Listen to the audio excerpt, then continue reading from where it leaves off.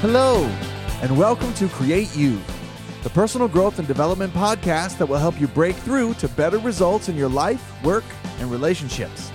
I'm your host, Jeremy Flagg, and thank you for joining me. According to 2014 statistics from the CDC, in America, there is one divorce approximately every 36 seconds. And much of the most reliable research tells us that almost every single issue in relationships, whether it's finances, intimacy, or even infidelity, finds its roots in poor communication. In fact, poor communication is the number one reason divorced couples cite for breaking up. And that's truly a shame because it's not that difficult a skill to master. That's why today, I'll be starting a 4-part series on how to create better communication in your relationships. So if you've ever experienced the pain of having a well-meaning conversation turn into a massive conflict, or have ever had trouble getting your partner to open up and share their soul with you, then you'll want to listen closely as I begin our series by sharing with you the 3 necessary shifts for having successful conversations before they begin.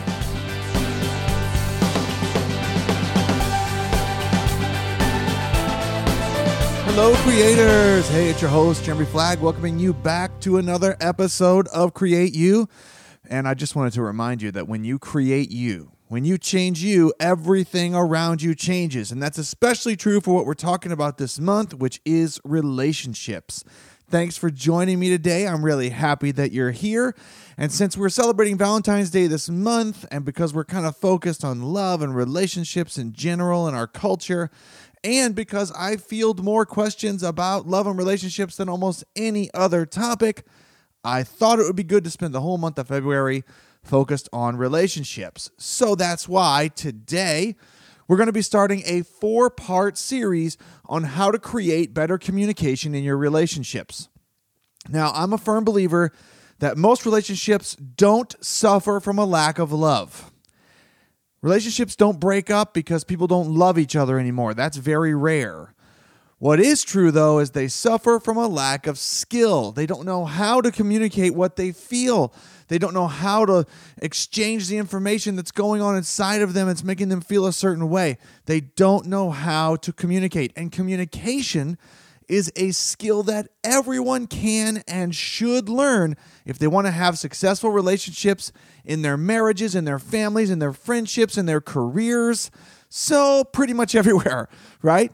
When you gain confidence in your ability to create a strong connection with anyone, then you'll be able to influence a better outcome for everyone. Now, I have to admit, it's a bit distressing to hear the marriage statistics that include a divorce in America happening once every 36 seconds, especially with such an easily solvable problem causing most all of the issues. So that's why I'm looking forward to sharing this first lesson with you today, in hopes that making these shifts will take your relationship from being stuck and stressed to being calm and connected. If you stick with me over the next 4 weeks, I promise I'll give you a plan of action that will increase your skills as a communicator and give you the confidence you need to help every conversation succeed.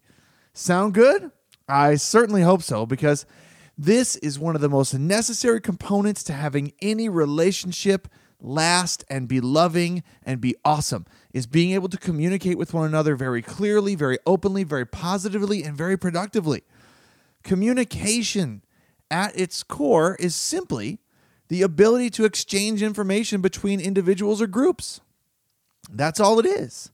But if we live on the planet longer than 30 seconds, we all find out that the quality of that exchange of information varies greatly depending on your skill to do so. So many couples come to a relationship with all kinds of patterns of communication from their families and from their friends and from their personalities, and then they attempt to blend all those patterns into their lives together. But that doesn't always work. In fact, if the statistics are to be believed, that only works around 50% of the time. So what if I were to tell you today that most conversations are won or lost before they've even begun? and that it's the posture of your mind that wins or loses the battle before it even begins. I've got a story for you to illustrate this, and then we're going to talk about the 3 shifts that are necessary for you to make if you want to have successful conversations. And conversations are the relationship, guys. Conversations are where it's at. If you can't be a good conversationalist, then you can't exchange information. You cannot communicate if you cannot converse. So it's important that we know how to have good, strong, positive, and productive conversations with one another. So when I was a freshman in college, I had a history course that was led by a decorated professor whom I was really eager to learn from. I had studied from the website online, what he was about. I had heard from other students that he was fabulous, and I was really looking forward to taking his history course. And during our first class, he handed out the syllabus, and we began to digest what he gave us. It was like 3 or 4 pages of syllabus. We're reading through it, and he's sort of giving us an overview. And as we're all reading it and we're learning how the class is structured, we realized, as we're reading the syllabus, that starting the next week, student reports were due, and we all were supposed to give oral presentations that would drive all of the class time for the rest of the semester. So basically, we had 1 week of lectures. We only had 2 classes. And then for the rest of the semester, we were all just student-led presentations about history.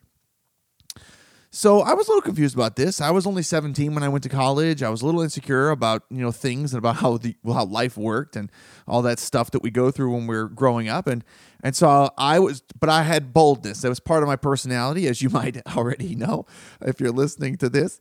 If you know me at any level, you know I'm a pretty bold person. So I just raised my hand and I just asked him after he called on me. I said, "Hey, so there won't be any lectures? No tests?" Right? I mean, I was a little confused, so I asked it that way. And this was his response, and I'll never forget it. It's pretty much verbatim. He responds by looking at me and says, "Yes, that's correct. If that's a difficult concept for your jock's mind, then I'll understand if you want to drop my course." Oh, well. I was not happy about that reaction. And you see, you got to know something about him before we get going. All he knew about me was from, his paperwork. And his paperwork filed from my soccer coach, because I played university soccer, was filed with every class that conflicted during any practice times or games for the semester. And his class was one of them. So I had a weekly conflict on the last half hour of his class on Thursdays only because I was playing soccer for the university, and that's when we had our practice. So my coach had put in, a scheduling sheet to make sure that my professor knew that I had to leave, and he read this on paper, knew who I was in person because, of us meeting, and then had, assimilated the information that I was just a dumb jock. But what he didn't know about me was that I was not about to roll over and take his, abuse of authority in this moment and be humiliated and just take his crap and be okay with it. So I got up. I literally stood up. I'll never forget it. I was just a freshman in college, stood up. I was probably scared. I mean, I was scared. I remember being scared. I've been looking at all the other students looking at me thinking, man, there's no way I'm going to let this go. So I stood up and I told him straight up. I said, "Look, I'm happy to drop your class because you're not even teaching." And I marched right out of the room. Now, I was reacting as well because I was humiliated and I felt disgusted with what had just happened. Now, he yelled something at me down the hall. I don't even remember what it was at this point because I was just so, how when you get into a reactive state and you just start freaking out and you don't know, what people are saying anymore. I was infuriated. I was so upset. I remember grabbing my backpack and I walked out and I was walking down the hall, walking down the steps from the top floor, walking down to the lobby of the building. And I decided I was just going to march right over to the dean of students. I'm just going to march from the building I was in over to the administrative building. I was just going to go straight to the dean of students and let her know how unhappy I was because, hey, I was paying for this education. I didn't have to put up with this stuff. So I went over to the administrative building. I mean, like every single step through the quad, I was getting more and more pissed. And when I finally arrived, I was greeted by a secretary who asked me who I wanted to see. So I had to dial it down a little bit because, of course, she didn't deserve me being angry, but it was obvious that I was. And she kindly asked me to sit, and then she went and got the dean of students, who was who I asked for. Now, I went to a former Catholic university who still had a lot of Catholicism as an influence in the board culture and in the leadership culture. So I had Sister Patricia Throw as the dean of students. I'll never forget her, and I'll never forget her smile, her face, her warmth, ever. I'll never forget her. And she dropped everything in that moment, whatever she was doing, and she met with me just because I walked into the office. So immediately, I felt like she understood me, and she understood the gravity of what I was dealing with. And I don't think I'll ever forget her just because of this one meeting that we had. And I was a freshman, and I was insecure, and I was scared, and I was fearful, and I was humiliated, and I was angry, and it was all those things. And even though it was obvious that I was mad as hell because I don't hide my feelings very well, she was so warm and she was so inviting. And I remember her just looking me in the eye and saying, "Please just sit down and tell me what happened." So I sat down and I told her what happened. I told her the story and how humiliated I felt and how I felt so diminished in the classroom in front of my other students and my other classmates and in front of and how the professor made me feel. And all I wanted to do was file a complaint and drop the course. Simple as that. I wasn't going to continue going. And, she challenged me at first. She wanted to make sure that, it was the decision that I wanted to make, but she never minimized my decision. She never made me feel like it wasn't the right one. She just said it was the decision I was making. And she assured me that I was taking the proper steps according to the story that I'd given her to complain about the professor, and she helped me file the complaint that day. And she even took care of making sure that she got the professor's signature so that I didn't have to go back and get it from him in some, magnificently awkward moment, so that I could drop the course. And I don't think I'll ever forget just how calm and how collected and how connected and empowered she made me feel while I was in her office. And now all these years later, I know her secret. I know the secret that helped her transform that ridiculously reactive, angry, bubbling over, infuriating red line moment for me into one that became much more calm and much more sincere and much more connected and centered. I know her secret. And I told you that story because the way that the history professor communicated with me made a serious impression on me in a negative way. But the way Sister Throw treated me and communicated with me made a mark on my heart that can never be erased. And if you want to have that kind of positive and life-changing influence like she had in my life with the people that you love and that you care about, then you need to know this secret. She started our conversation before I ever showed up. She knew that positive and productive communication begins before you even speak. She had made the 3 necessary shifts for having successful conversations that I'm going to share with you right now. And here they are. Shift number 1, treat everyone as a person instead of an object. Treat everyone as a person instead of an object. You'll recall in my story that the history professor saw nothing of who I was as a human being. He just depersonalized me into an object. He saw me as a student first, not a person, and he specifically saw me as a problem that needed to be fixed or solved or eradicated. He saw me as a problem in his classroom because I asked a question.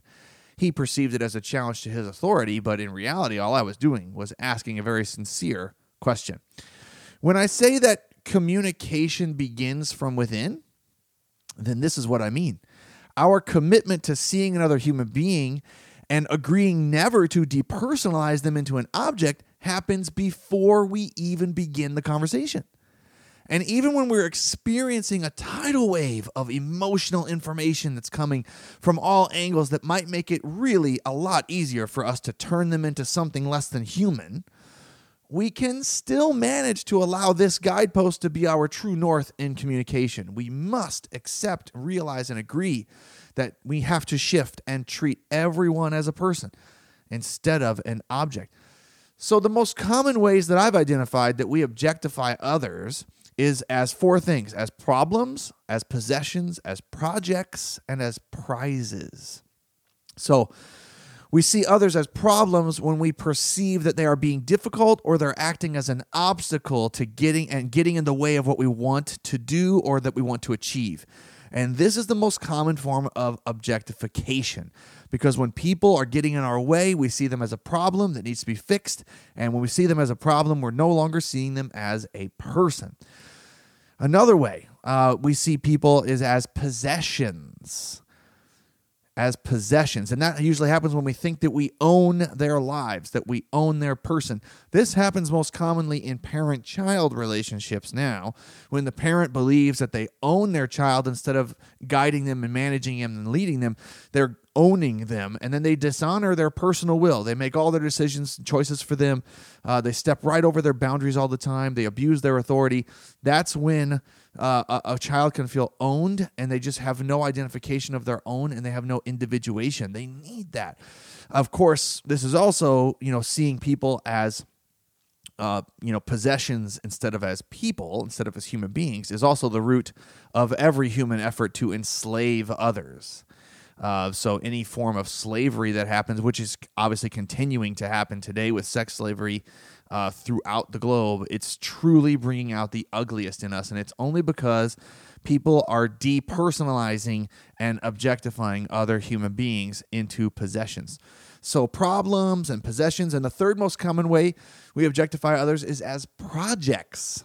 And this happens most often in spousal relationships, but it can easily take place in workplace and parental relationships as well, where one party believes that they can work on and fix and improve the behaviors and character of the other.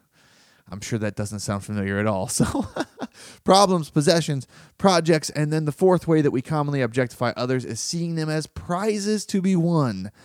And this usually takes place when we value only what someone can do for us, like give us money or please us sexually or keep us from feeling lonely, among many other things. So it's easy to objectify someone and treat them as less than a human being and objectify them instead of seeing them as a person with hopes and dreams and ideas and thoughts and beliefs and values and all of the same things that we have inside of us.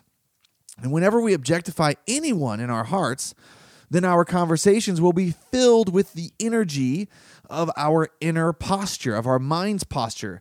So in my story, you'll recall that the history professor, he treated me as less than in order to elevate his own importance and to exercise his authority. And that created this really bizarre, humiliating moment that I would care to forget, but I can't, right? Because of the way it made me feel. But I'm also certain that it lessened his opportunity to influence the class, and we'll talk more about that in a second. Because as far as the seeing someone as a person or an object goes, depending on what you see, your expectations of the outcome will shift dramatically. Depending on what you see, whether it's a person or an object in front of you, the expectations of the outcome will shift dramatically. So you have to keep your eyes on the prize, keep your eyes on people as people, humans as humans. Always treat them as personal and human, and never devalue and depersonalize anyone into an object, because as soon as you do, they will feel it, they will feel the resistance of it, and they will react and resist in return. So, shift number 1, treat everyone as a person instead of as an object. Shift number 2, stay curious about the outcomes instead of assuming the conclusions. This is a big one. Stay curious about the outcomes instead of assuming the conclusions. So you've heard the old adage, when you assume, you make an ass out of you and me. Well, It's an old adage because it's true. You know, when the history professor in my story concluded from his paperwork and his scheduling conflict paperwork that I was nothing but another dumb jock, instead of just seeing me as a person and staying curious about the depth of who I was, it made us both look bad. I was hurt because I'd been judged wrongly, and whether or not he knew it, his ability to influence the class had been greatly diminished because of what they witnessed was the way he communicated with me, which they could now expect from him if they challenged or asked him any questions in the classroom. You know, assumptions in general are our way to shortcut the hard work of getting to know what's really happening in our world and in the worlds of others. And empathy is what we're really talking about here, because when we make assumptions, we cut off our ability to empathize with others. Empathy is really just the ability to understand and appreciate where someone else is coming from, or understand and appreciate someone else's world. And when you make an assumption, you no longer have the luxury of understanding them, because you're assuming the conclusion of what you're seeing and you're judging them in the moment from the reaction that you're having with what you're being presented, instead of staying curious about where the outcome might be or where it might take you and steering it in another direction, staying curious about what you just don't know. You know, if you want to increase your ability to communicate more positively and with a better outcome quickly, just remember this. Stay curious in your conversations. Stay curious. Simple as that. If you got to write it on your hand, put it on your forehead so you see it in the mirror, make a reminder on your phone, whatever you got to do, stay curious. Just be humble enough to admit that you don't know what you don't know. You only have a piece. You're only seeing a part. There's a big hole. You're only in the frame, so you can't see the whole picture. Yada, yada, yada. There's so much more to life than what we're seeing, what we're perceiving, what we have a hold of as the facts and the figures and everything that's going on around us. There's just so much more that we can see. And one of the worst things you can do in communication to shut it down and to kill it is to assume the conclusion of what you think is happening instead of staying curious about the outcomes. Because one of the absolute worst feelings you can create in any conversation, in any relationship, in any connection, is the feeling of judgment. Because when someone feels that you've judged them, then you've lost the ability to influence them. Let me say it again. When someone feels that you've judged them, then you've lost the ability to influence them. So if you want to stay away from that, then stay curious and stay aware that there's always more to the puzzle than the piece you're currently holding. All right, that was shift number 2. Shift number 1, treat everyone as a person instead of as an object. Shift number 2, stay curious about the outcomes instead of assuming the conclusions. And then shift number 3, always keep things general instead of making them personal. Always keep things general instead of making them personal. This is huge. When did the history professor decide to treat me poorly through his communication? When did he decide to treat me that way? The answer is before he even met me.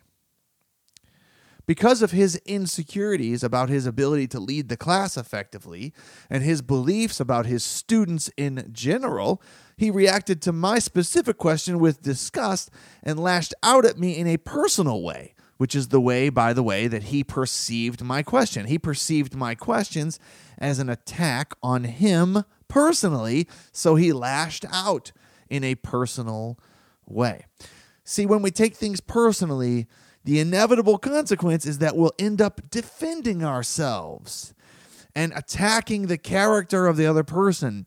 And then we'll end up feeling hurt and wounded. And we may even just shut down and withdraw from the conversation altogether. So keeping things general is important, because when you keep things general, you can realize that the conflict that's happening only happens within people, not between people. That was good. I'm going to say it again. Conflict only happens within people, not between people. If someone is upset, you don't have to get upset with them. And you don't have to suppose that they're upset with you. Because you're just supposing. You're not keeping things general. You're making them personal. Go back to shift number 2. You're concluding, you're assuming that they are mad at you, when in fact they could just be mad in general. I call it PIG, pissed in general. And I use it often with people that are close to me. Hey, are you just PIG? Because that's the thing. We can just be pissed in general and be angry in general with life and the moment and the emotions of what's happening and feeling overwhelmed and overworked and not rested. And then we just lash out at the person that's closest to us. Now, if we are receiving this, we have options. We can keep things general instead of making them personal. Because the likelihood that the conflict that you're experiencing is actually about you is very, very slim. Usually, it's always about what someone else is feeling from within. Remember, conflict only happens within people, not between people. Their moment is not your moment. And as the beautiful example of Sister Patricia Throw showed me, and hopefully showed you through the recounting of my story, is this. When you keep things general instead of taking them personal, then you empower those around you to take action to change their emotional state and to take action to create the moment that they want to have, to take control of their direction again, take control of their life. That's the gift you can give someone in communication when you keep things general instead of making them personal. Because conflict only happens within people, not between people. So if you're experiencing conflict, it's because it's within you. And you should also know that if you're feeling the conflict, it's something within you. It's your expectations of the situation. It's the way you feel about it. It's the way you're believing about it. It's your values that may be being clashed with in this moment. But just realize it's something conflicting within you, not caused by the person that's across from you. Remember, they're a person, and they have values different from you, and they have beliefs different from you. They have behaviors different from you. They have different thoughts, different feelings, different actions. They just see things differently, different perceptions.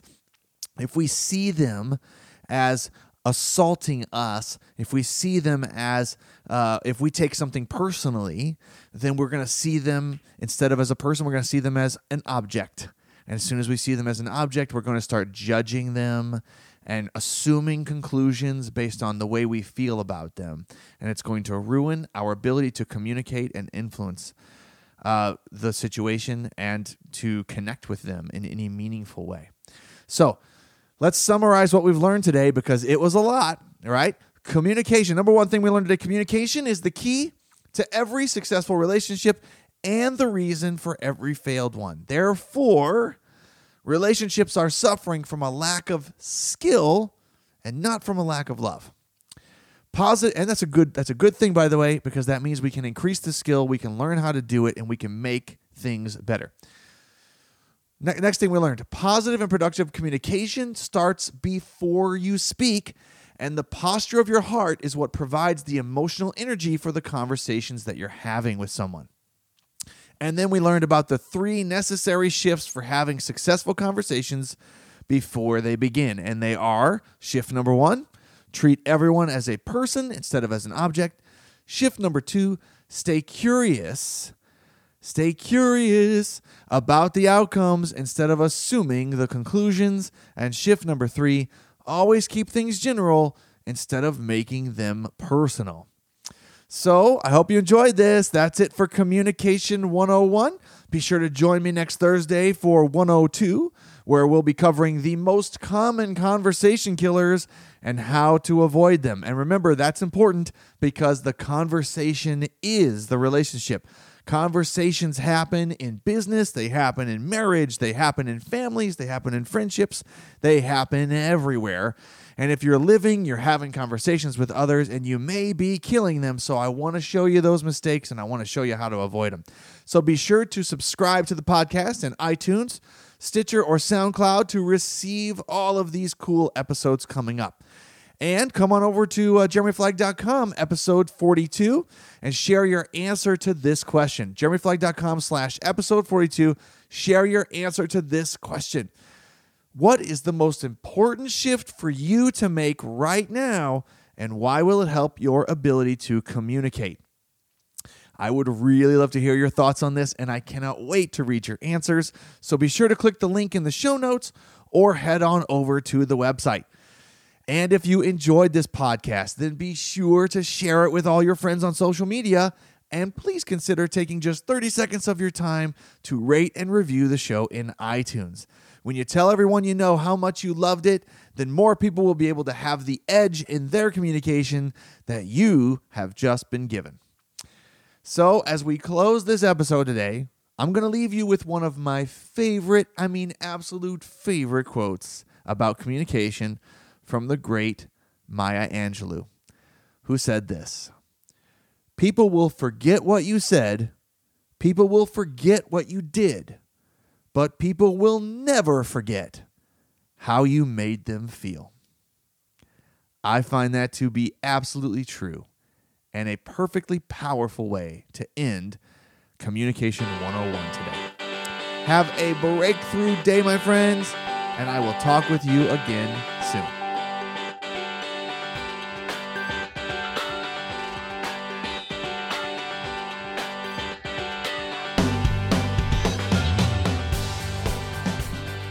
Thanks for listening.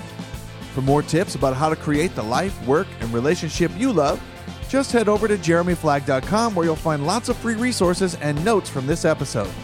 And don't forget to share your comments with me. I'd love to hear your voice. If you enjoyed this episode, please leave a review for me in the iTunes store. If you're listening on Apple's podcast app, just click anywhere on the show artwork to reveal the show notes and click the link that says please rate and review the show in iTunes. Your feedback is appreciated. If you'd like to continue the conversation, then please like me on Facebook or follow me on Twitter, and be sure to use the hashtag CreateYou. I'd love to hear from you. Thanks again for joining me today on Create You, and be sure to check in with me next time when I'll be back with another life-changing episode. You won't want to miss it, so be sure to subscribe in iTunes, Stitcher, or SoundCloud to get free delivery of every show. Until next time, this has been Jeremy Flagg, reminding you that you are a creator. You don't need to react to life as it happens to you, because you have the power within you to create the life you love today. Now go and create you.